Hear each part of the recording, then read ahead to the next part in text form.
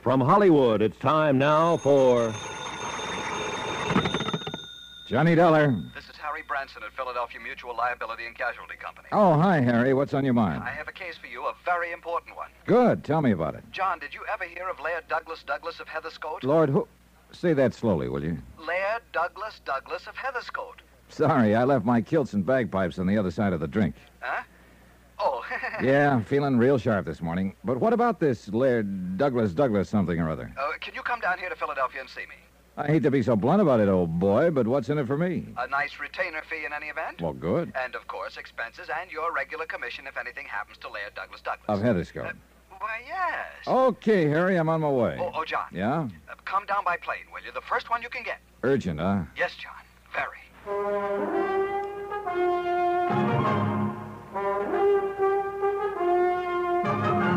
Tonight and every weekday night, Bob Bailey in the transcribed adventures of the man with the action-packed expense account, America's fabulous freelance insurance investigator. Yours truly, Johnny Dollar.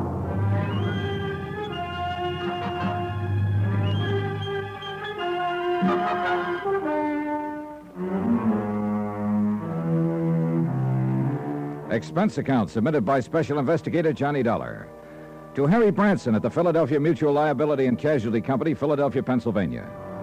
Following is an accounting of expenditures incurred during my investigation of the Laird Douglas of Heatherscote matter, whoever Laird Douglas is, and whether investigation is the proper term at this point, who knows.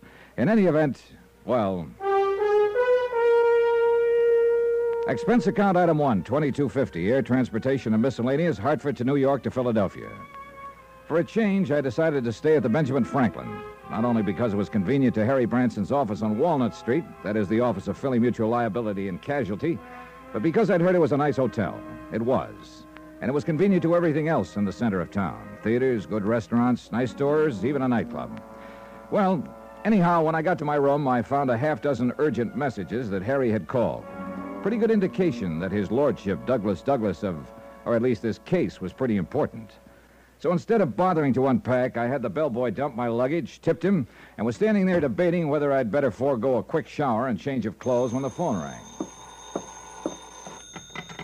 Johnny Dollar. John, didn't you get my messages? Why haven't you called? I've been waiting to hear from you. What's wrong? Hey, take it easy, Harry. I just this minute got in. Oh. Well, I hope you're coming right on over here to my office. Well, what's the matter? Something happened to this client of yours? No, not yet. But being you're expecting the worst, huh?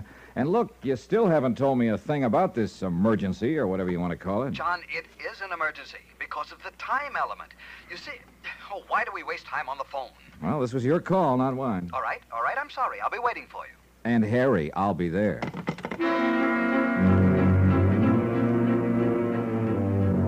Still knowing nothing whatsoever about what was going on, I decided I'd better be prepared for anything. So I slipped a .38 Colt out of my bag and took it along. Expense account item 2, 65 cents, cab fare. I've said it before when I handled the Amerigo case for him. Harry Branson is a good insurance man, but a worrywart. So I kind of hoped he was making the usual mountain out of the usual molehill this time. However, when my cab pulled up in front of his office building, he was standing waiting on the sidewalk out front. Hey, I keep the change. Thank you, sir.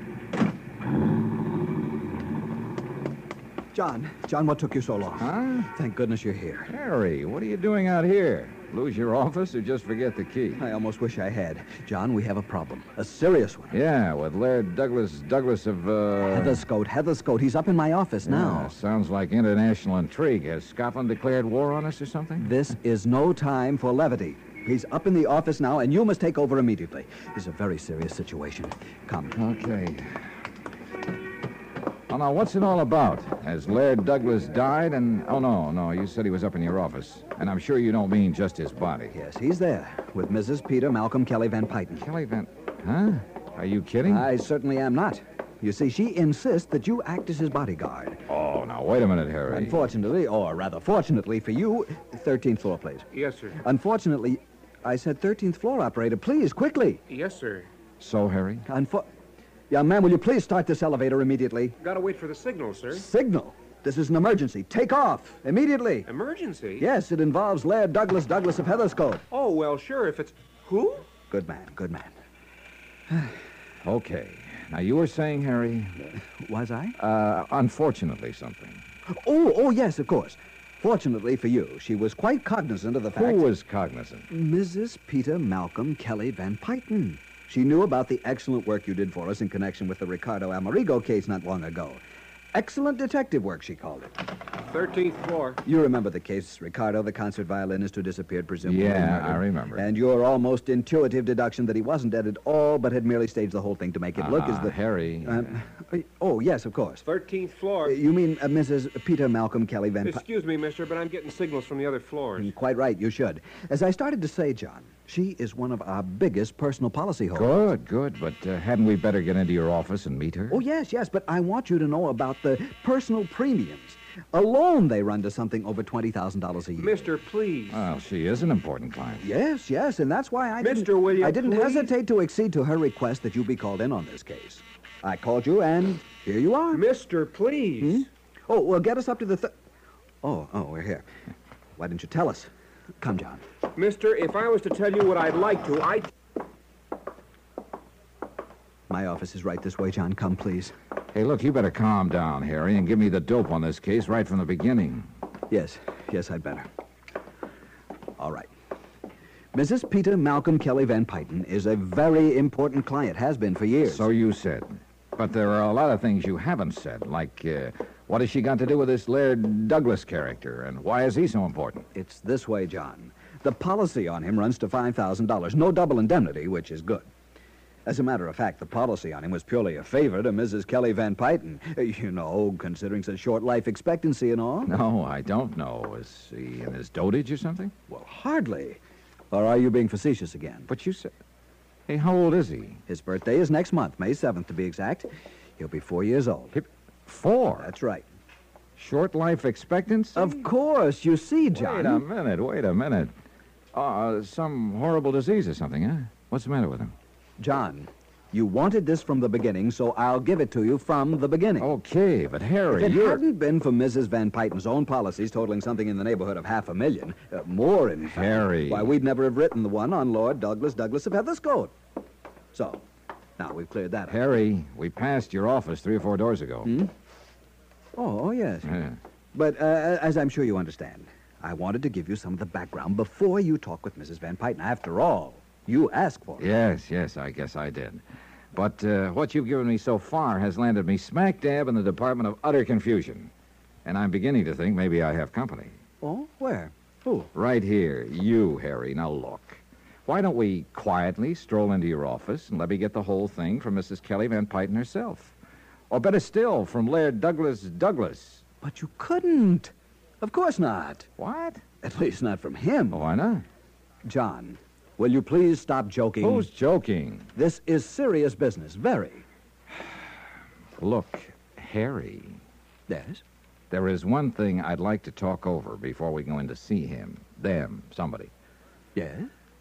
Well, apparently the life and or welfare of this Laird Douglas is in danger. Oh, no doubt about it, no doubt about it. I thought I'd made that very clear to you. Yeah, well, you said you've written only a $5,000 policy on him. That's right, $5,000. And purely Yeah, as I know all about that. Now, look, I don't want to seem crass about it, Harry, but my commission, if anything were to happen to him, wouldn't amount to a hill of beans. Which is precisely why I told you you will be paid a retainer while you're on the case. A most generous A one. generous one? By you? By Mrs. Kelly Van Pyton. How much? Well, John, now mind you, this may not require your services for more than a week or so. As bodyguard, that is. How much? And, of course, she has authorized an expense account. Ah. But, mind you, John, not the usual kind that you seem to have the knack of piling up beyond all reason. Clearly, a completely honest, legitimate accounting... Harry, of that. how much? Well, as a matter of cold fact, I have assured her that it will total no more than the amount of the retainer she is prepared to pay you. Any more than that, and, well, you'll have a lot of explaining to do. Harry, how much is this retainer to be, if I take the case? I might even go so far... $750 per week, or fraction thereof, and I am sure you will agree that... What's the matter, John? $750 a week, plus expenses, when there's only a $5,000 policy involved? That's right. But if this 4-year-old Laird Douglas of... Heatherscote. Yeah, if he's only worth a $5,000 policy... And what was that crack about short life expectancy? John, I told you he is already 4 years old. Oh, look, start all over again, will you, Harry? Yes. No, on second thought, perhaps you were right. Perhaps you'd better get the details directly from Mrs. Peter Malcolm Kelly Van Pyton. I know. Now, look, Harry, I think I'd better get them from somebody. You're Incidentally, John, you understand, of course, that your services will be required only during the affair at Bala Cynwyd, and not 1 minute thereafter. No, I don't understand. What's Bala Cynwyd? Out around Westchester, outside the city, one of the suburbs. Very nice suburb, too. That is where Laird Douglas... Of Heatherscote. Yes, John, that is where he will appear. And you or Mrs. Kelly Van Pyton, or both, if you think his life will be in danger. Exactly. Oh, John, I knew you were just joking me all the time. I wish I knew. Here we are, and everything will be clear. Yeah. Oh, thank heavens, dear Mr. Branson. I was afraid something had happened to you. You were gone so long, you really had me quite worried. Oh, I'm so sorry, but I had hoped to tell Mr. Dollar something of this affair, and I'm afraid we loitered on the way up. Mrs. Kelly Van Pyton, this is Mr. John Dollar. Oh, you wonderful, wonderful man. I'm so glad that you've agreed to take on this assignment. You see, Laird Douglas means everything to me, and I have the utmost confidence in you. I'm sure Laird Douglas will, too. Well, thank you very much. But where is he? Why, yes, Mrs. Van Pyton, what's happened to him? Oh, don't worry, my dear. He's all right. But after all, he is so temperamental. I fear he got a bit impatient waiting for you, and I know you'll forgive him. You will, won't you? Yes, of course, but where is he? He's asleep, Mr. Branson, in your inner office. He sat down in your chair and fell fast asleep. Oh, if I could only relax that way. But you must meet him, Mr. Dollar. Yes, I'd certainly like to. Of course you would, and I know he'll want to meet you. Gently now. Oh, good, he's awake. Oh, no. That's Laird... Laird Douglas of Heatherscote. This is Mr. Johnny Dollar. Hey! Oh, John! Hey! Douglas, no! Let go of Mr. Dollar's leg. Douglas, dear. Douglas!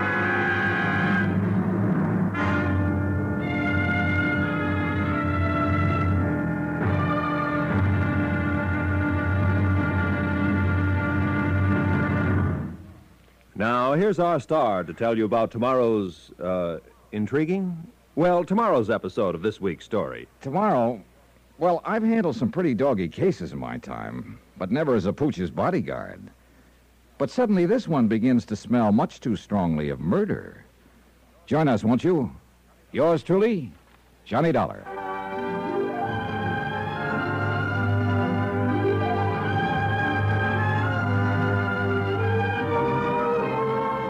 Yours truly, Johnny Dollar, starring Bob Bailey, is transcribed in Hollywood. It is produced and directed by Jack Johnstone, who also wrote tonight's story.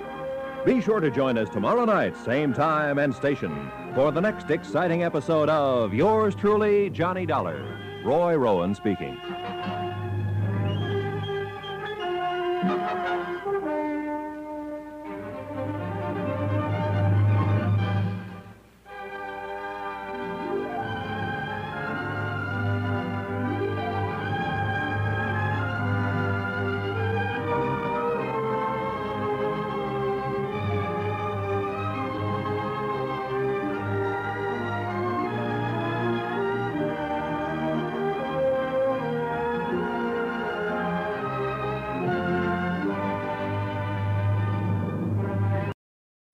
From Hollywood, it's time now for... Johnny Dollar. Ray Rowland, Johnny. Oh, hi, Ray. Just got your message. What are you doing in Philadelphia? Oh, a case for Philly Mutual Liability and Casualty, and I may need your help. What do you know about Laird Douglas of Heatherscote? Why, he's one of Scotland's finest. Wait a minute. That's your case? Yep. Insurance? And bodyguard. How's about lunch? Johnny, have you met his lairdship? Yeah, and I nearly lost a leg doing it. Oh, then you know. Yeah, I know. Oh, shut up.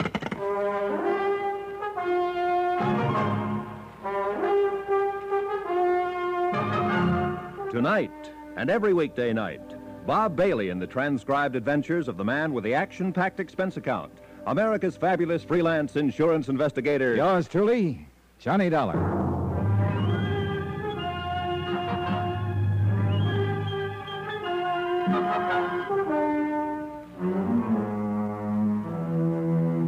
Expense account submitted by Special Investigator Johnny Dollar to the Philadelphia Mutual Liability and Casualty Company in connection with my investigation, or rather my involvement in the Laird Douglas of Heatherscote matter. And I wish I'd had some idea of what I was getting into before I ever left Hartford. But it's too late now. Expense account item 3, $39.50. One pair of slacks. For within a few minutes of my arrival in Philadelphia, Harry Branson of Philly Mutual buttonholed me and dragged me up to his office to meet two important clients he had. First was Mrs. Peter Malcolm Kelly Van Pyton. Oh, you wonderful, wonderful man. I am so glad that you've agreed to take on this assignment. Laird Douglas means everything to me, and I have the utmost confidence in you. I'm sure Laird Douglas will, too. And then came... Well, Mrs. Van Pyton made the introduction.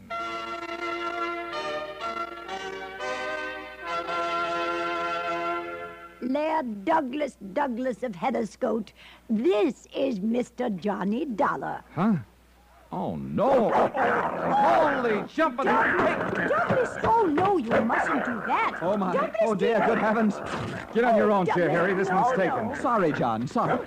Down, Douglas, down. Oh. There, dear, that's the boy. That's a nice boy. That Yes, is now. Laird Douglas of Heatherscote? Yes, isn't he adorable? He's so playful. He was really just playing, you know. There, dear, come now. Harry. Get yourself Yes, up John? back down. This is the client you called me all the way down from Hartford to see? Yes, John, yes. $7.50 a week, practically unlimited expense account. Oh, dear, just look at your trousers, Mr. Dollar. I don't need to, thanks. I can feel the draft. But you'll need new ones. Here. And I insist you let me pay for them. Down, Douglas, down. Here, Mr. Dollar. Will $100 be enough? Gee. No, here, 150. I can see those were very, very nice. Well, See what I mean, John? Here, please, now I insist you take it. And if it isn't No, enough... no, thanks. That's plenty. But now, Harry, you listen to me. John, I know what you're going to say, but as I explained to you on the way up You here to my explained office... plenty, but not nearly enough. But I tried. I really I tried. think you Boys. and I had better have a quiet little talk, Harry, and the sooner the better. Oh, boys, please, can't you do that another time? Please come down from those chairs so Mr. Dollar can meet Douglas and we can make all the arrangements. Please? Mrs. Van Pyton, that's precisely what I want to talk about. You really look very funny up there. And see, Douglas does want so much to be friends with you. Yeah, you sure it isn't a piece of my leg he wants? Oh, no, of course not. Here, Mr. Dollar, just give him one of these biscuits. I have them specially baked for him, and he'll be your friend for life. Really? Huh? Here, now just come down and hand it to him. Well- He'll love you. It's true, John, I know. Yeah? Then what are you doing up on that chair? I forgot, that's all. Nice, Douglas. Please, Mr. Dollar. Well, all I hope is he doesn't forget. That's right. Just hand it to And that he him. knows which is biscuit and which is my hand. Here, boy. Here, boy. Now, take it easy, take it easy. Oh! There, you see. Now he's your friend. Well. Isn't that sweet? Yeah, sure is.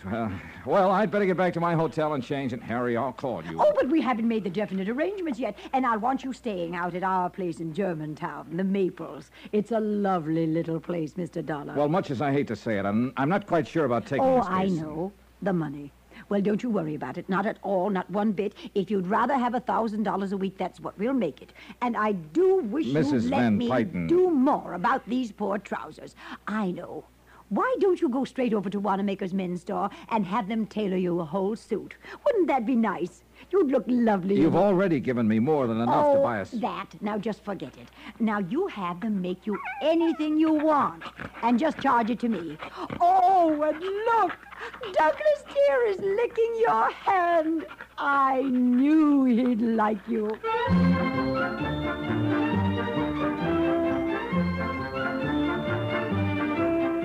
Never underestimate the power of a woman, somebody once said. Or maybe they should have said never underestimate the power of a fast buck or $1,000. Anyhow, Mrs. Peter Malcolm Kelly Van Pyton had set her heart on my handling this whole affair, and she simply wasn't to be denied. Couple that with a chance to pick up enough loot in a few days to, well, what would you do? And the darn mutt did take a liking to me. So, with Laird Douglas in my lap... Oh, he's a Scotty, by the way. A Scottish Terrier, Mr. Dollar, if you'll pardon my correcting you. Sorry. And it's all because of the show at Balakinwid on Friday. Delaware? Balacinwyd, John. Yes, Balakinwid. Laird Douglas simply must win. Not only best of class, but best of show. And he will... if somebody doesn't interfere. Oh, you think somebody might do something to Douglas here? I'm sure of it, because it's been tried before. You mean poison him or something like that? Worse. Oh? Dope. Poison would let him die a hero, a martyr. But drugs would keep him from winning the show. Oh, well, what makes you suspect somebody might try it? As I said, it's been tried before. Huh? Last year and again a few days ago. And if Harrison R. Kenworthy thinks he can do it again, he's mistaken. Then you know who did it before. I refuse to divulge any names. But you just said... Mr. Dollar, I will not tell you. All I ask is that you watch over Laird Douglas until he has won the show. Oh, and if he does win, as I'm sure he will, I'll insist that you accept a nice bonus. So you can see I'm very, very serious. And so it went on for another half hour or so. And finally she left, after I'd promised to pick up my bags at the hotel and move out to her joint in fashionable Germantown. I talked a few minutes longer with Harry Branson. I'm so glad you've agreed to take this on, John. As I told you, Mrs. Van Pyten is the most important individual policyholder we have, and doing this favor for us... Harry, it's not the Mutt Show at Balakinwid or Laird Douglas or Mrs. Kelly Van Pyten or you I'm doing this for. It's purely love of the green stuff. Whew. That old dame must be really loaded. John, she has so much money. She doesn't know how much she has. Industrial empire, that sort of thing. All right. But, Harry, if word ever gets around in the trade that I came down here to play bodyguard to a mutt, so help me, I'll have your head. Yes. But now hadn't you better go on out to the Maples? Well, first I want to know about this Harrison R. Kenworthy she mentioned. Oh, that. Yeah, that. She accused him of doping up her Scotty. Well, she really doesn't know, and it's really quite complicated. How do you mean? Kenworthy owns a beautiful Kerry Blue Terrier, Lady O'Diddy's Rolamar Maine. Holy cats, and no pun. Why can't they give an honest dog an honest name? Look, we'll call her Mimi. Go ahead. Hi, dog lovers. Ray, just in time. Meet Harry Branson, Ray Rowland. Oh, we know each other. Hello, Harry boy. Mr. Rowland. Sure, Harry called me in last year when these two dogs were at each other's Of course, throats. he doesn't mean that literally, John. You see, Mr. Rowland is quite an authority on show animals. I've held it against him for years, ever since school. Well, there's no need to hold it against him And particularly. I you don't see. mean that literally. Oh. Well, John boy, so you came down to help yourself to a handful of dear Mrs. Kelly Van Pyten's coin. More power to you. I knew Harry would call you in on the case, felt it in my bones. And, brother, you may be in deeper than you think. Oh, what's that supposed to mean, Ray? Has Harry told you about the villain of the piece, Harrison R. Kenworthy? I was just starting to when you so rudely... Yeah, well, Johnny, the whole setup is a riot, but just remember one thing. Yeah? A lot of people have been killed in riots. Now, what's that supposed to mean? I'll tell you what he means. Let John. me He tell mean- it, Harry. It would take you all day. Sorry, no offense. All right. Go ahead, Ray, go ahead. Okay, Balakinwid is the biggest event of the year in the doggy set, okay? Okay. All right. Mrs. Kelly Van Pyten owns Laird Douglas of Heatherscote. Real fine Scotty. Yeah, good teeth, see? Hey, those pants are really gone. Anyhow, Harrison Kenworthy owns Lady O'Diddy's Rolamar Meme, Kerry Blue. Mimi. Huh? I'd get indigestion trying to say that other name. Okay, Mimi.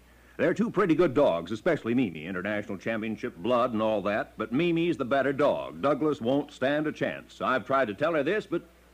Well, go on. Okay. Harrison Kenworthy loves Kelly Van Pyten, see? Oh, loves her money. Him? He's loaded, too. No, I think the old coot really loves her, and I think she loves him. Right, Harry? Yes, I think I'm inclined to... Right, but now get this. Yeah? She won't marry him until her Laird Douglas beats his Lady O'Diddy, Mimi, far and square at the Balakinwid show. How do you like that? Are you kidding? Oh, no, John, it's an accepted fact. Right. It is- So what happens for over a Wait year a minute, now? Ray, wait a minute. If he really wants to marry her, why doesn't he just let her dog beat his? And let her be one up on him right from the start? Never. No, boy, he'd never live it down. You don't know these people. Well, this is about the craziest thing I ever heard To of. you and me, sure, but to them it's deadly serious. Are they in love with each other or with their dogs? Well, it's not just love where the dogs are concerned, but pride, which is just about all a lot of these old lonely millionaires have to think about, to live for. Yea, sometimes even unto the 5th and 6th generation. Yeah, okay, I'll take your word for it. But now she said something about her dog being doped at the show last year. Oh, yes, John. You see, it was just a couple of days. Right, just before the finals. It was an attempt to murder the dog with poison, but emergency care both times pulled Laird Douglas through. She told me it was only some kind of a dope that was used. Sure. We kept the truth from her. You don't realize it, boy, but if that dog were to die, she would. Fact. Oh, now, Ray. Oh, yes, John, and the insurance company must keep that dog alive in order to obviate having to pay off her... Right. After all, her policies amount to over Right. It may sound absurd to you, Johnny, but it's no joke. As I said, you don't know these people. But look, it still doesn't make any sense. You'll just have to take my word for it, and it's happened right here in Philadelphia. Yes, John, and we held the policy. It was an old lady... Right, named... so there you have it. Okay, I'll believe you. And so the finger points at Harrison R. Kenworth. Well, she might like to think that, especially since she doesn't know that poison was used both times, but I don't. What's more, the police feel the same. Oh, now, if you say police dogs, I'll slug you. John, there are times when this sense of Right, humor of Harry, yours... dead right, and I do mean dead. No, in all seriousness, Johnny, if I were you, I'd duck out of this assignment. Now, don't say that, Ray, unless John is... No, go ahead and say it. Something ought to start to make sense around here. All right, listen. The reason I'm sure Harrison R. Kenworthy had nothing to do with the attempted poisonings, the reason the police were called in, the reason I think you ought to get out of to this... the point, Ray? On each occasion, Mrs. Kelly Van Pyton had a bodyguard attending Laird Douglas, in addition to the dog's governess and medicos and so on. Get to the point. Each time, in order for the poisoner to get to that dog... Ray, please. Each time, the bodyguard was murdered. Still want this case, Johnny?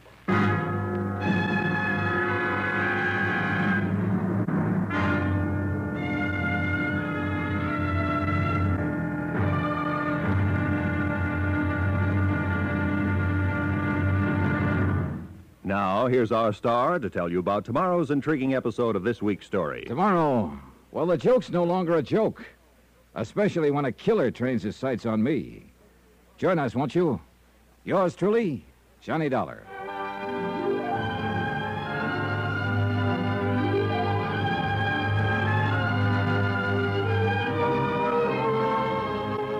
Yours truly, Johnny Dollar, starring Bob Bailey, is transcribed in Hollywood. It is produced and directed by Jack Johnstone, who also wrote tonight's story.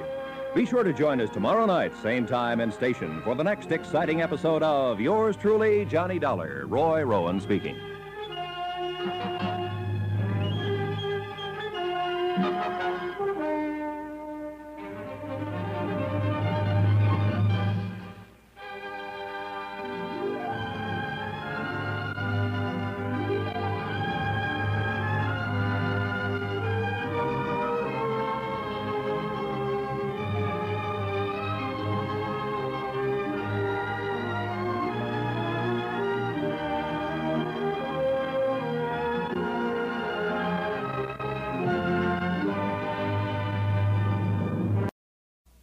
From Hollywood, it's time now for...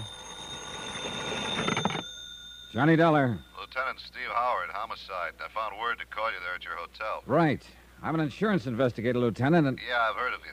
Can I help you? Well, I understand you're the man who handled a murder case at the Bala Kinwood Dog Show last year. That's right. We're still working on it. Oh, fine. Like to look over the setup for an attempted murder? Oh? Of who? Me. Stay right there, Mr. Dollar.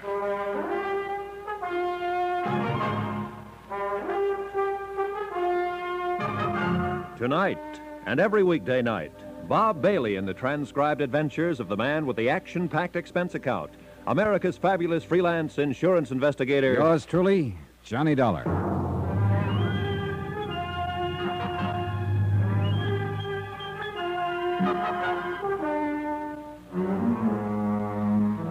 Expense account submitted by Special Investigator Johnny Dollar to the Philadelphia Mutual Liability and Casualty Company. Following is an accounting of expenditures incurred during my investigation of the Laird Douglas of Heatherscote matter. And at this point, that name is no joke. Expense account item 3, 70 cents cab fare from the office of Harry Branson to my hotel. It was at Harry's office that I got the craziest assignment I'd ever taken. Bodyguard to Laird Douglas of Heatherscote, who turned out to be a dog. And I mean that literally. A purebred Scottish terrier who rated high enough in dogdom for somebody to make a couple of attempts on his life. Right now, it looked like somebody wanted me to be next. What's all this talk about an attempt on your life? Here, Lieutenant. Take a look at this handbag of mine. Huh? Wait, don't touch it. Huh? I left it here on this little luggage stand about an hour ago, right after I checked in. Only before I left it, I opened it and took out my gun. So?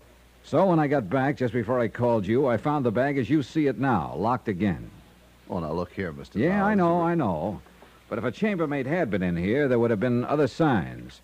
You know, bed turned down, fresh towels in the bath, things like that. Boy, you're a suspicious man. You sure you didn't lock it yourself after taking your gun I'm out? sure. Anyhow, instead of opening it, I started to pick it up to put it on the bed to unpack. Here now, you lift it. Why? Because it weighs close to 25 pounds, and that's too much for nothing but an extra suit, a few shirts and shorts, some handkerchiefs and the like.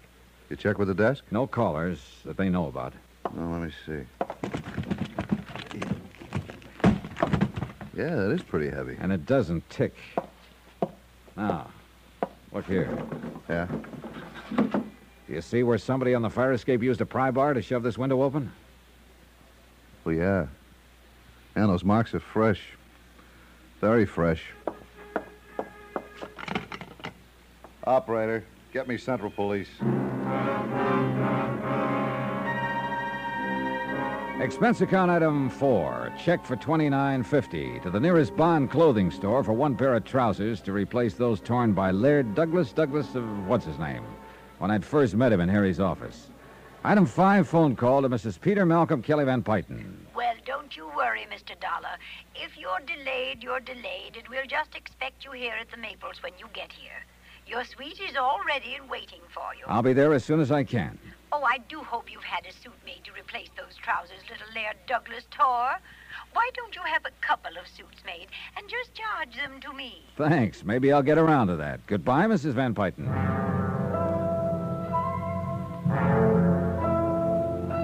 First of all, I had to know what Lieutenant Howard found out about the suitcase he'd had his lab crew pick up. I took a taxi to headquarters. That's item 8, 65 cents. Why, glad to see you, Dollar. Sit down. Well, what'd you find out? Dollar, that bag of yours had enough soup in it to blow out half the side of your hotel. Oh, then I was right. Yeah, professional job, too. Straight wire rig that would have gone off when you opened the bag. Brother, I guess my lucky star is in the ascendant. What made you suspect a booby trap, Dollar? Last year and a few days ago, somebody tried to poison a dog. Well do I know. Laird Douglas of Heatherscote, Blue Ribbon Scotty, belonging to Mrs. Peter Malcolm Kelly Van Pyton, yeah. Right. Apparently, the whole reason for it was to keep the pooch from winning the best of show at the annual dog festival, or whatever you want to call it, out at Ballackinwood. So I've heard. I think it was more than that. Oh, wait a minute. Now, don't tell me you subscribe to the idea that if the dog were to die, Mrs. Kelly Van Pyton would probably kick off, too. No question about it. Okay. Well, you don't know her yet, or you wouldn't be so skeptical. Her whole life revolves about that dog.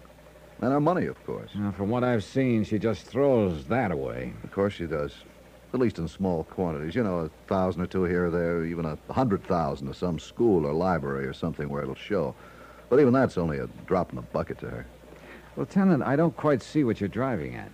Well, she is one of the remnants of a class in this country, fast dying out, thank goodness, that for generations has been cultured and conditioned into thinking that money is everything, that their whole destiny is to control vast industries, lands, railroads, oil, shipping, and people. People, Dollar, by means of their sheer financial prowess. But I thought our present tax Yeah, situation... sure, their day is almost done, but the few who are still around, like Mrs. Kelly Van Pyton, are hanging on for dear life, trying to add to their power. Hey, Steve, you make a sweet, gabby, eccentric old lady sound like an ogre. She is, no question. I'm sure she doesn't realize it. Simply because this whole attitude has been so thoroughly ingrained into her all her life? That's right. Oh, well, we'll see. Yeah, you'll see. Well, look, let's get to the point. Who do you think might be trying to get rid of the old lady? I haven't the least idea. Well, no family, relatives? Only living relative is her nephew, Warren Staley. Ah. Nothing. You sure? Haven't been able to pin a thing on him. Where can I find this Warren Staley? At the Maples. He lives there with her, huh? Yep. And you're sure he would be her only beneficiary? Yep. Uh-huh. Good luck, Dollar. Lieutenant Howard seemed to know what he was talking about. Nonetheless, I decided that the nephew, Warren Staley, would at least be a start. And the sooner I could move in at the Maples, the better. Item 9, 780 cab fares back to my hotel and out to the Maples in the suburb of Germantown. When I first saw the place, I could hardly believe my eyes. It looked like a regular castle perched atop a small hill. Even the gatehouse, nearly half a mile from the mansion, was big enough to house several families. But the mansion itself, wow. A rather stuffy-looking butler, after practically climbing up my family tree, escorted me to the reading room. Mrs. Kelly Van Pyton, and guess who? Whoops! Oh, easy now, Doug. Oh, Mr. Dollar, I'm so glad you're here. And look, he remembers you. Yeah. Isn't that sweet? Yeah, it is. Attaboy, Doug. Easy Oh, now. and please call him Douglas. Huh? After all, the name Doug sounds so common, doesn't it? Oh, you really think he cares, Mrs. Van Pyton? Oh, you're joking, aren't you? Yeah. Mr. Branson said you had quite a sense of humor. dumb boy. Now, did Hastings show you to your suite? The butler? No, but he took my things. Then I'll show you. I'm sure you'll love it and be quite comfortable. This way, please. Yes. You coming, Doug? Douglas?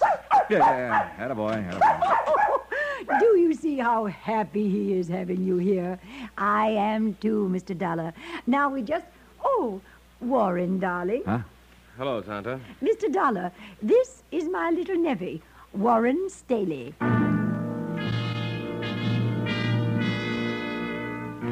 Warren was 25 or so, bright, good-looking, and well but comfortably dressed. And at Mrs. Van Pyton's orders, he took me up to my suite. Living room, study, breakfast room, bath, and bedroom. And it still occupied only a small part of the second floor. Now, here next to you are Dougie's rooms. Wow. One for sleeping and one for eating. Can you tie that? The dining room for a dog. And through that door lives Mademoiselle Poirot, his governess. She feeds and bathes him. And that's a full-time job? Oh, sure. Most pampered dog in the country. Brother, I'll go with you on that. No doubt Tonto will ask you to keep this connecting door open at night. Hey, sit down a minute, Warren. I'd like to talk to you. Sure. I hope you're impressed by all this. Are you kidding? And Tonto will love you dearly. Say, would you like a drink? There's a cellarette here for your convenience. Holy. Sure, scotch and soda. Good. Rather foolish, though, isn't it? All of it? What do you mean? Oh, it's such nonsense to keep up an estate like this just to keep face, so to speak. Well, she can afford it, can't she? Are you kidding? You sound as though you don't enjoy this life of luxury. Yeah, here's your drink. Enforced luxury to keep up the honor of the family. And I resent it. Oh? Without having to lift a finger, do an honest day's work. When she's gone, I'll be one of the wealthiest men in the country. That's bad, huh? Do you think it's strange that a fellow would like to stand on his own feet for a change, make something of himself, by himself? Well, why not just pack up and leave? You don't know Tonto. No, I guess I don't. Oh, it's really more than that. I'm the only member of this family left, aside from Tonto. So I understand. I'm the only one left to carry on the Van Pyton empire.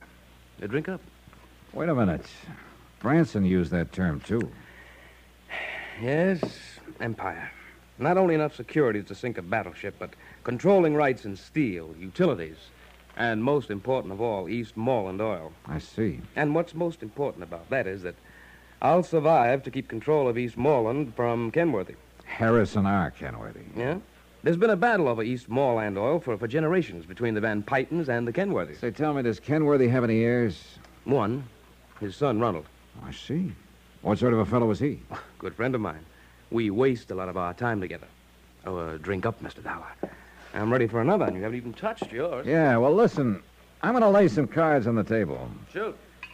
Somebody's been trying to get at Laird Douglas, the dog, presumably as a way of getting at your aunt. It's true. If anything would have happened to little Dougie... Okay. I'll take your word for it. Now, because of the intense rivalry between your aunt and Kenworthy, or rather between Laird Douglas and his pup, Lady O'Diddy's Mimi, or whatever her name is, anyway, Kenworthy should be number one suspect. When you know him, you'll cross him off your list. So Lieutenant Howard has told me. But, go on. All right. As sole beneficiary of the Van Pyton Empire, as you call it, you come in as fast number 2 on the list. I can understand that. But unless everything you've told me is a fancy fairy tale to throw me off, then... Everything I've told you is true, Mr. Dollar. Hey, what's the matter with you? Nothing. Go on. Okay. And mind you, Warren, I'm not forgetting for a minute that there's been a couple of murders involved in this whole screwy business, plus an attempt on my own life. Attempt on your... Dollar? Hey, what gives you... Are you plastering on a little over one drink? No, listen to me. I know. Now I know, and I can tell you, Dollar. Tell me what? The answer, the whole thing. Dollar. Warren, what's the matter with you? I can't breathe. Hey, Warren. Drink. Meant for you. Don't touch.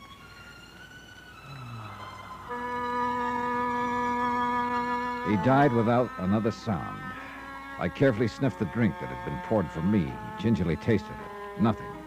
Nothing that I could spot. Yeah, poor Warren had probably been right. Whatever it was had no doubt been meant for me.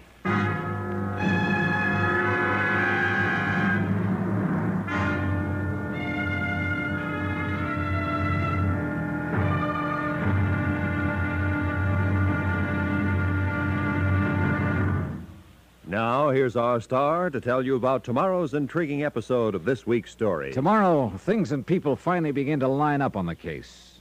Just well enough for it to blow sky high. Join us, won't you? Yours truly, Johnny Dollar.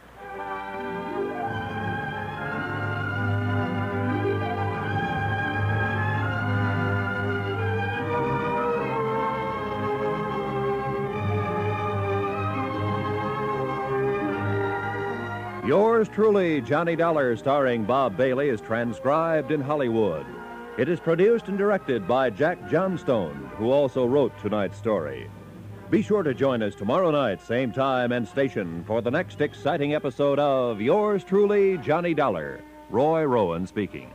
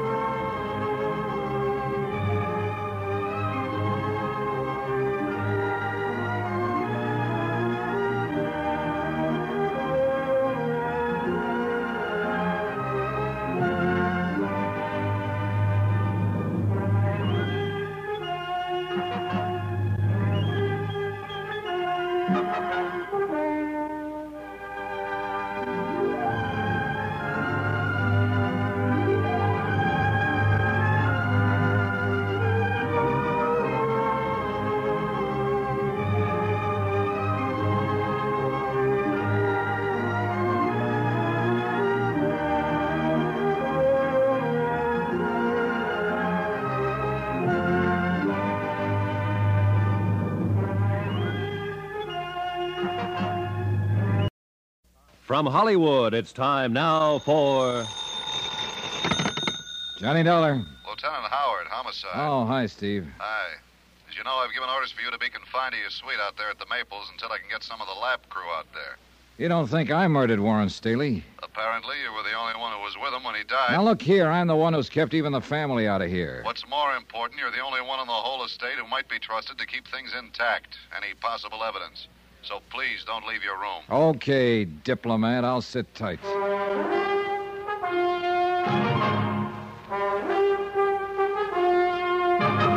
Tonight, and every weekday night, Bob Bailey in the transcribed adventures of the man with the action-packed expense account, America's fabulous freelance insurance investigator. Yours truly, Johnny Dollar.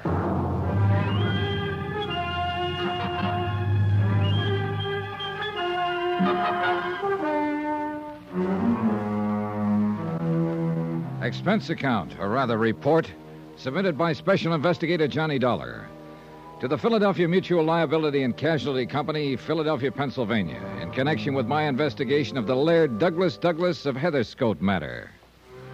No need to itemize expenses at this point because there are none. The magnificent suite in which I'm parked out at the sumptuous mansion of Mrs. Peter Malcolm Kelly Van Pyten is fine. Except for the body of young Warren Staley, Mrs. Van Pyten's nephew, draped over the arm of the easy chair in which he died a few minutes ago. I'd called Lieutenant Howard at Homicide on the phone in my room immediately, and within minutes the nearest patrolman was stationed outside my door, refusing admittance even to the lady of the house. After all, this was the third murder that tied up with the Scottish terrier who started all this, Laird Douglas of Heatherscote.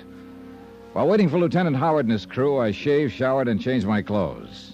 Then, about 10 minutes later... Well, Dollar? Yeah, Lieutenant. see what you mean. Yeah. He seemed like a nice kid, too.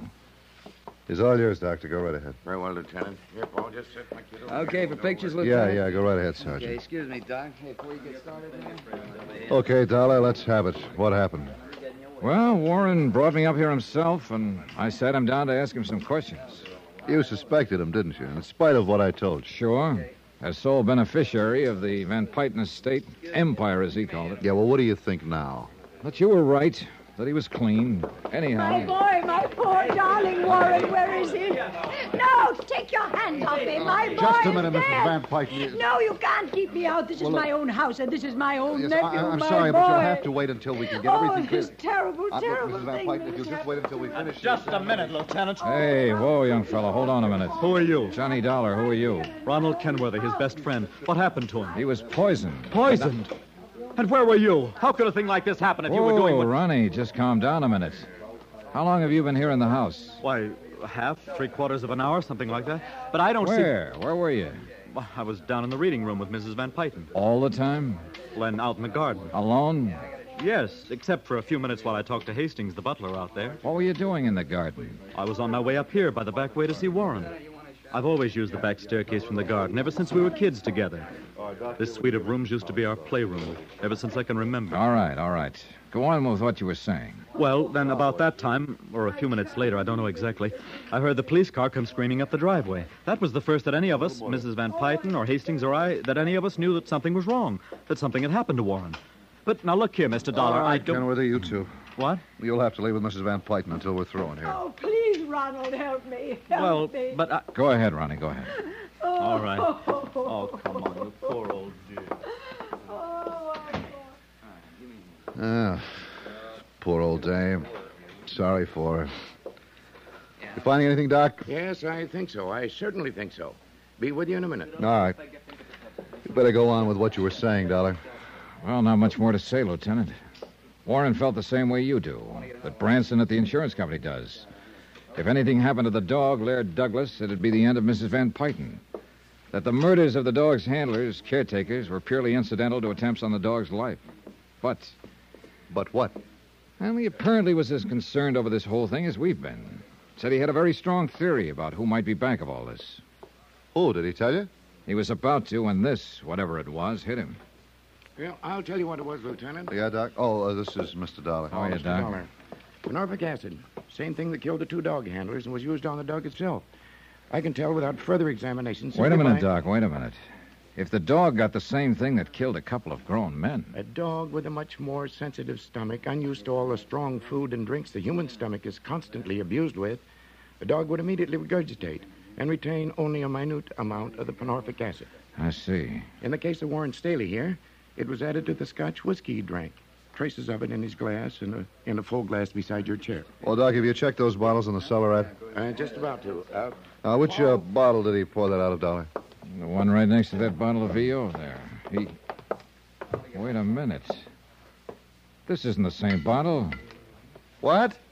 Well, the one he poured from was half empty. This is nearly full. Hey, now, what's the matter with you boys? You let somebody switch bottles a minute ago? Oh, wait a minute. Nobody else came in here besides Mrs. Van Pyten and young Kenworthy? Hastings, the butler, but he just stood in the doorway. That's right, Lieutenant. Yet somehow, between the time Warren Staley poured those drinks and now, somebody switched bottles. Unless you're wrong about this, Dollar. No sign of the poison in this one, Lieutenant. It's the only Scotch bottle.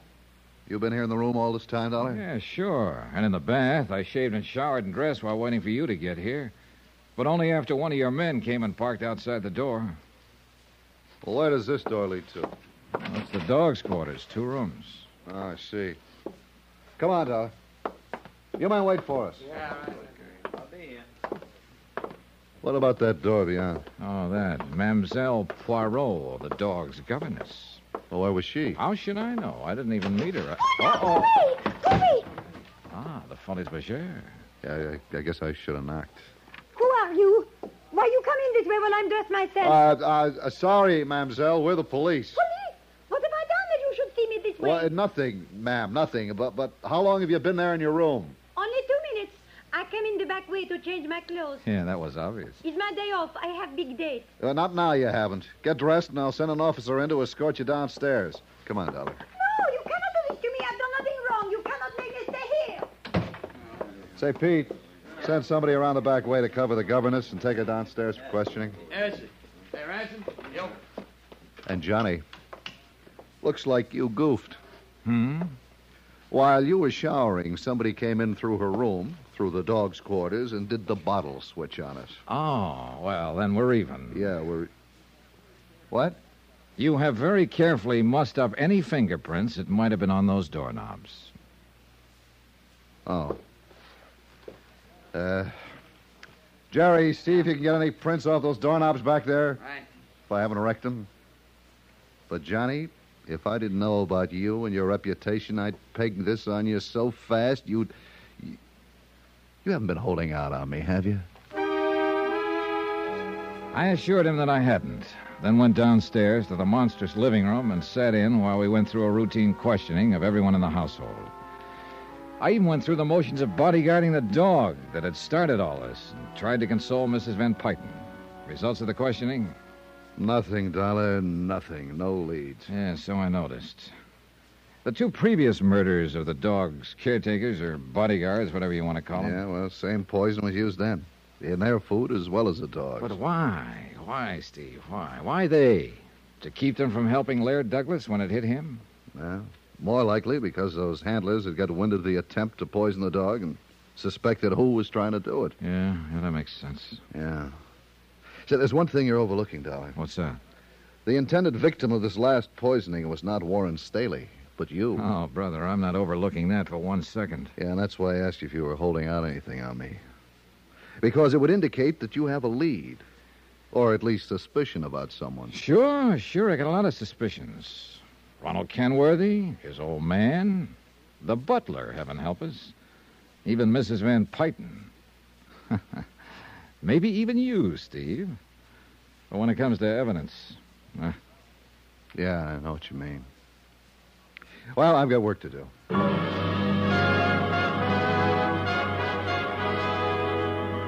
Looking for the proverbial needle in the haystack was nothing compared to hunting for the poisoned bottle of scotch that was no doubt stashed away somewhere. Far, far into the night, a regular army of policemen probed and dug and poked around. They opened drawers and closets and cabinets, pounded on walls, looking for sliding panels and secret compartments, went through the trash, sifted a trash heap, dug up any freshly turned earth they could find on the grounds, even climbed trees. Yeah, they prowled through attics and basements, looked everywhere. Result? Nothing. Meanwhile, I stayed close to Mrs. Van Pyten, and I'll say this for her. In spite of her almost silly infatuation with that dog, she showed real strength of character. We sat alone together in the reading room. I know, Mr. Dollar, there's nothing I can do to bring Warren back. Therefore, there's no point in simply sitting here weeping over it. Yeah, that's true. But it isn't easy because it meant more. I'm sorry. I want to ask you some things, Mrs. Van Pyten. I suppose this is the wrong time, but I... No, ask me, Mr. Dollar. I think I know what you want to ask, and now that this last terrible thing has happened, I pray that I can help you. Well, I had quite a talk with Warren before he died. Oh, I'm glad. Warren would have been the sole heir to the Van Pyten estate.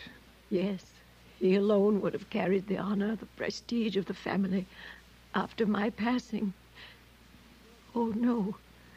Surely you didn't think that he could have been behind those other terrible murders. Quite frankly, at first I did. But he told me something else, and it's bothered me. About Mr. Kenworthy and his son. Ronald? Oh, no, Mr. Dollar. He was supposed to be Warren's best friend. You said supposed to be. Well, I Warren don't... made it very clear that if the Kenworthys could somehow acquire the Van Pyten holdings, either by Mr. Kenworthy marrying you... I have told Harrison R. Kenworthy... Yes, I know. If Laird Douglas wins the show from his Kerry Blue Terrier, you'll marry him. Yes. And I still think it's a screwy idea. But the fact remains it's apparently true. It's quite true. Neither you nor Mr. Kenworthy has too many years ahead, if you'll forgive me. Mr. Dollar, what... So there's now only one person left to benefit by the death of Laird Douglas, of Warren, of you, and ultimately of Mr. Kenworthy. Good heavens, Mr. Dollar. That's right. Ronald Kenworthy. Well? I know. I know it. I think you've said enough, Mr. Dollar. Ronald. Yes, I heard it all. Mr. Dollar, I think you've said too much for, shall we say, your health.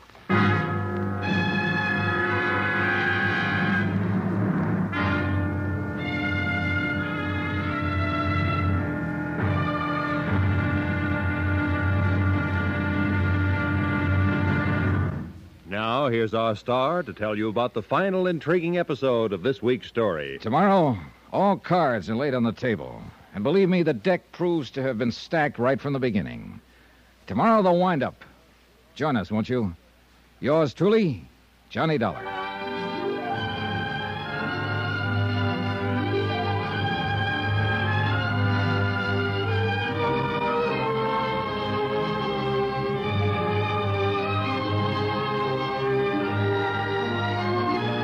Yours truly, Johnny Dollar, starring Bob Bailey, is transcribed in Hollywood. It is produced and directed by Jack Johnstone, who also wrote tonight's story. Be sure to join us tomorrow night, same time and station, for the next exciting episode of Yours truly, Johnny Dollar. Roy Rowan speaking.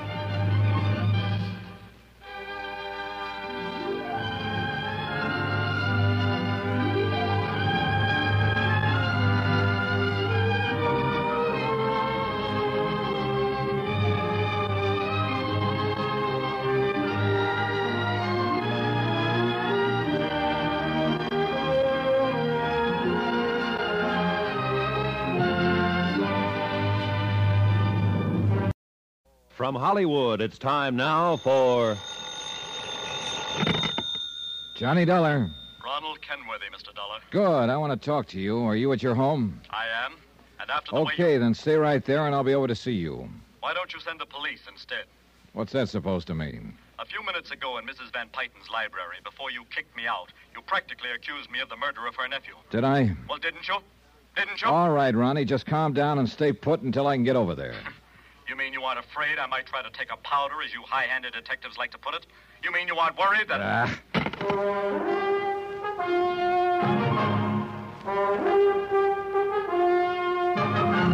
Tonight and every weekday night, Bob Bailey in the transcribed adventures of the man with the action-packed expense account, America's fabulous freelance insurance investigator... Yours truly, Johnny Dollar.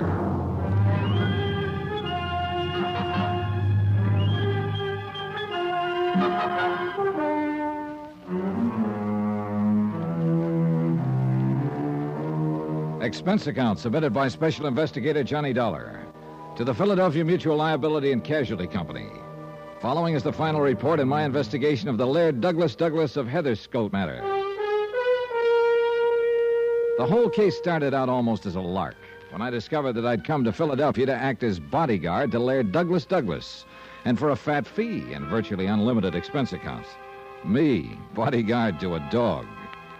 But it ceased to be funny when I learned that the dog's two previous caretakers had been murdered. And when, only a few hours ago, an attempt was made on my life that ended with the death of young Warren Staley.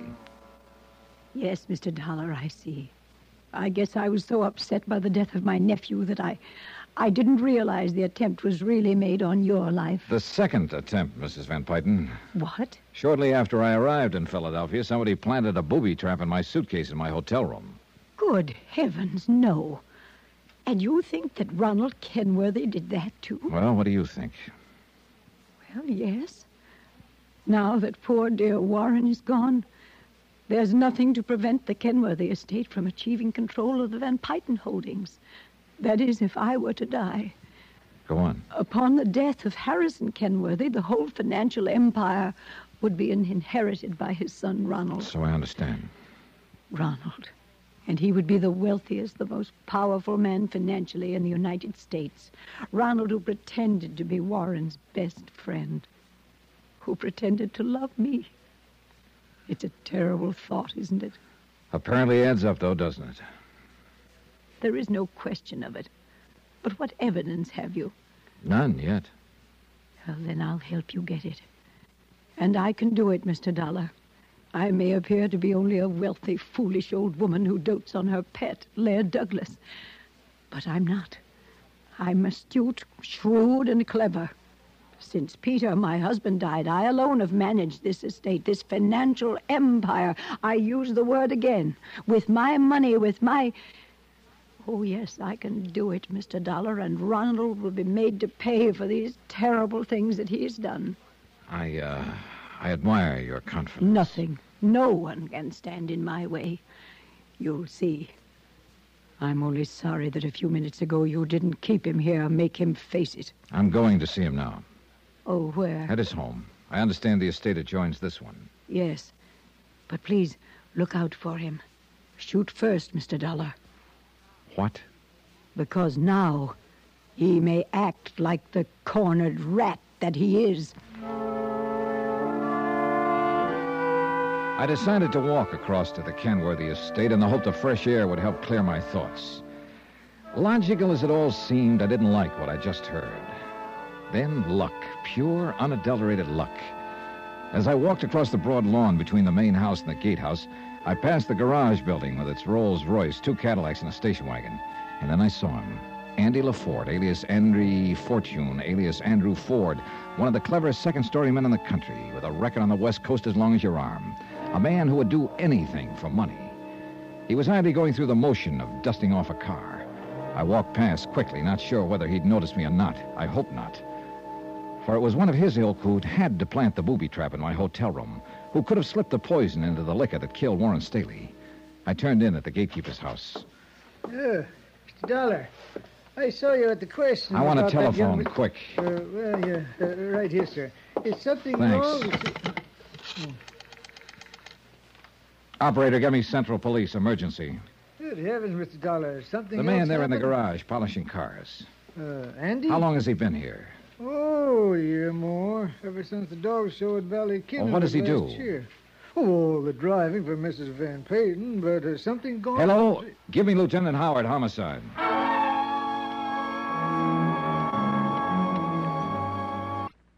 Old gatekeeper that I'd have his head if I said anything to anyone about my phone call. I left by the back door and went over to the Kenworthy mansion where young Ronald was waiting for me. I must say, before we go any further, that I resent the way you ordered me out of the Van Payton house a few minutes ago. Yeah? Well, I'm sorry. Whether you suspect me or expect me to help you in this case, it was hardly... Lonnie, you knew Warren Staley. Very well. We were the closest of friends, confidants. All right. Just how much did he really care about the Van Payton estate? Fortune, whatever you want to call it. To put it bluntly, he wanted none of it. And I'm afraid his aunt rather resented it. Well, why do you say that? Because her whole life she's been obsessed by an almost overwhelming lust for power. When Warren finally rebelled against this, she tried not to show it, but she hated him for it. Unlike my father. Oh? I feel as Warren felt. And my father and I together have been laying the groundwork for dissipating the Kenworthy estate into corporate setups that will benefit many instead of just us. Does that sound strange to you? It sounds like true philanthropy, if you mean it. You must believe me, it is, and I do mean it. Oh, I won't suffer, of course. I'll still retain some control here and there, but I'll have to work at it instead of just carrying on the tradition of the idle rich. I'll be a man. I hope you're telling me the truth, Ronnie. I believe you are, and I'd like to meet your father. You will. Needless to say, it was much harder for him to break from this tradition of financial power than for me. So perhaps you can see why I admire him above all other men. Anything else? I'll see you later. I was worried about you, Mr. Dollar, going over there to see Ronald Kenworthy alone after all that has happened. Yes, you should have been, Mrs. Van Payton. Especially if you noticed that I passed by the garage on the way. What? I happened to notice someone there, and I think it answered a lot of questions for me. It was Andy LaForte.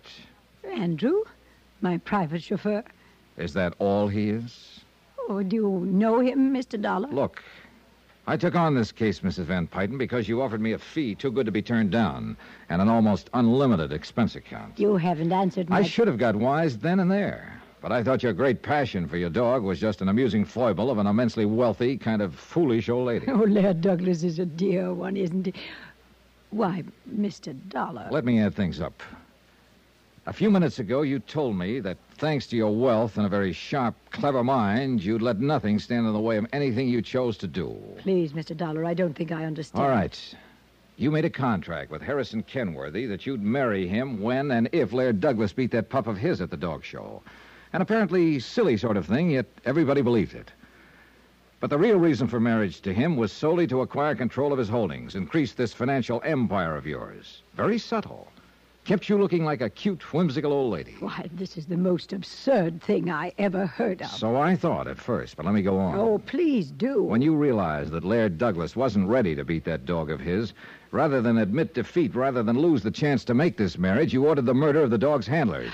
Then the contract was still in force, just delayed. I won't listen to such terrible things. You'll listen whether you like it or not. You learned that Kenworthy and his son were planning to dissipate their fortune and thereby put it beyond your reach. Mr. On top of Dollar. this, your own nephew, Warren, wanted to do the same with your estate. This was too much. What you have said is too much. Then, by the time I arrived, you learned from an expert, Ray Rowland, that your dog would never stand a chance against Kenworthy's. So you wouldn't dare let him compete, at least until you'd hooked Kenworthy some other way. And part of your whole scheme was to build up evidence of attempts against you, through the dog, of course, though I'll bet you actually hate the mutt. No, that's not true. Anyhow, from the moment I talked to Ray Rowland, I was only in the way. So you tried to get rid of me, had somebody booby-trap my luggage. Oh, you have no proof. Andy LaForte, this so-called chauffeur of yours, would do anything for money. And I fully intend to break him down and make him admit you hired him as a killer. Listen to me. On the second try, the poison liquor, your nephew Warren got it instead of me. Fine. Another obstacle out of your way. After all, he had opposed you. Mr. Dollar, how much do you want?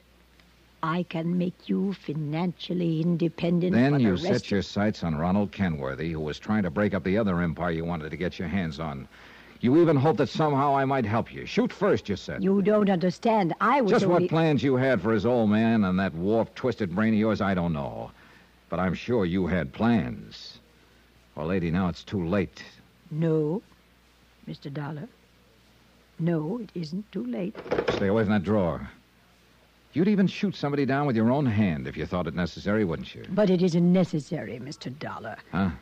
Are you sure it wouldn't be easier if I were just to give you, say, $100,000 and $200,000?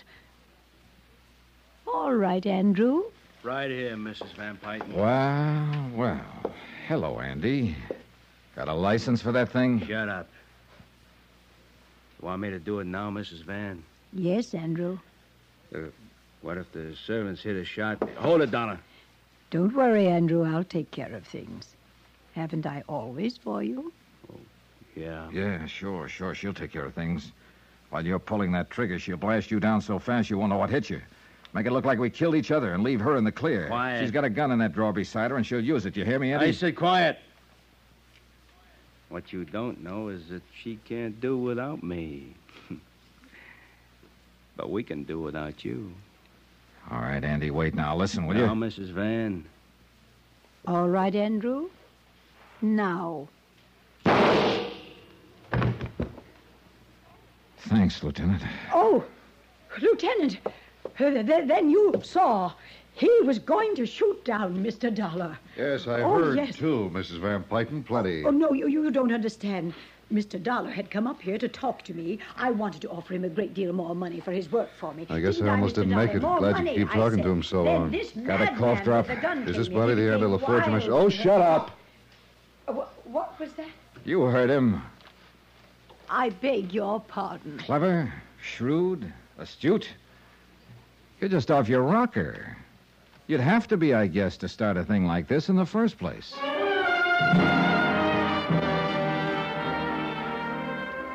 Well, I guess by the time the estate and inheritance laws get properly applied, the Van Pyten empire will be spread around the way Warren wanted it.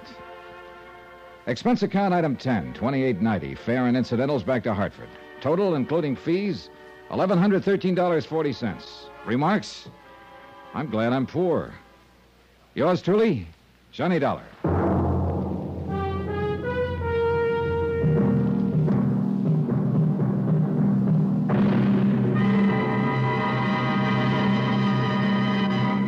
Now, here's our star to tell you about next week's intriguing story. Next week, an insurance swindle that really backfired. The only trouble was it caught me right in the line of fire. Join us, won't you? Yours truly, Johnny Dollar. Yours truly, Johnny Dollar, starring Bob Bailey, is transcribed in Hollywood. It is produced and directed by Jack Johnstone, who also wrote this week's story. Heard in our cast were Jeanette Nolan, Harry Bartell, Byron Kane, Jack Crucian, Bill James, James McCallion, Ken Christie, Dick Ryan, Bert Holland, Jack Edwards, and Hy Averback. Musical supervision by Amerigo Marino. Be sure to join us on Monday night, same time and station, for another exciting story of yours truly, Johnny Dollar. Roy Rowan speaking.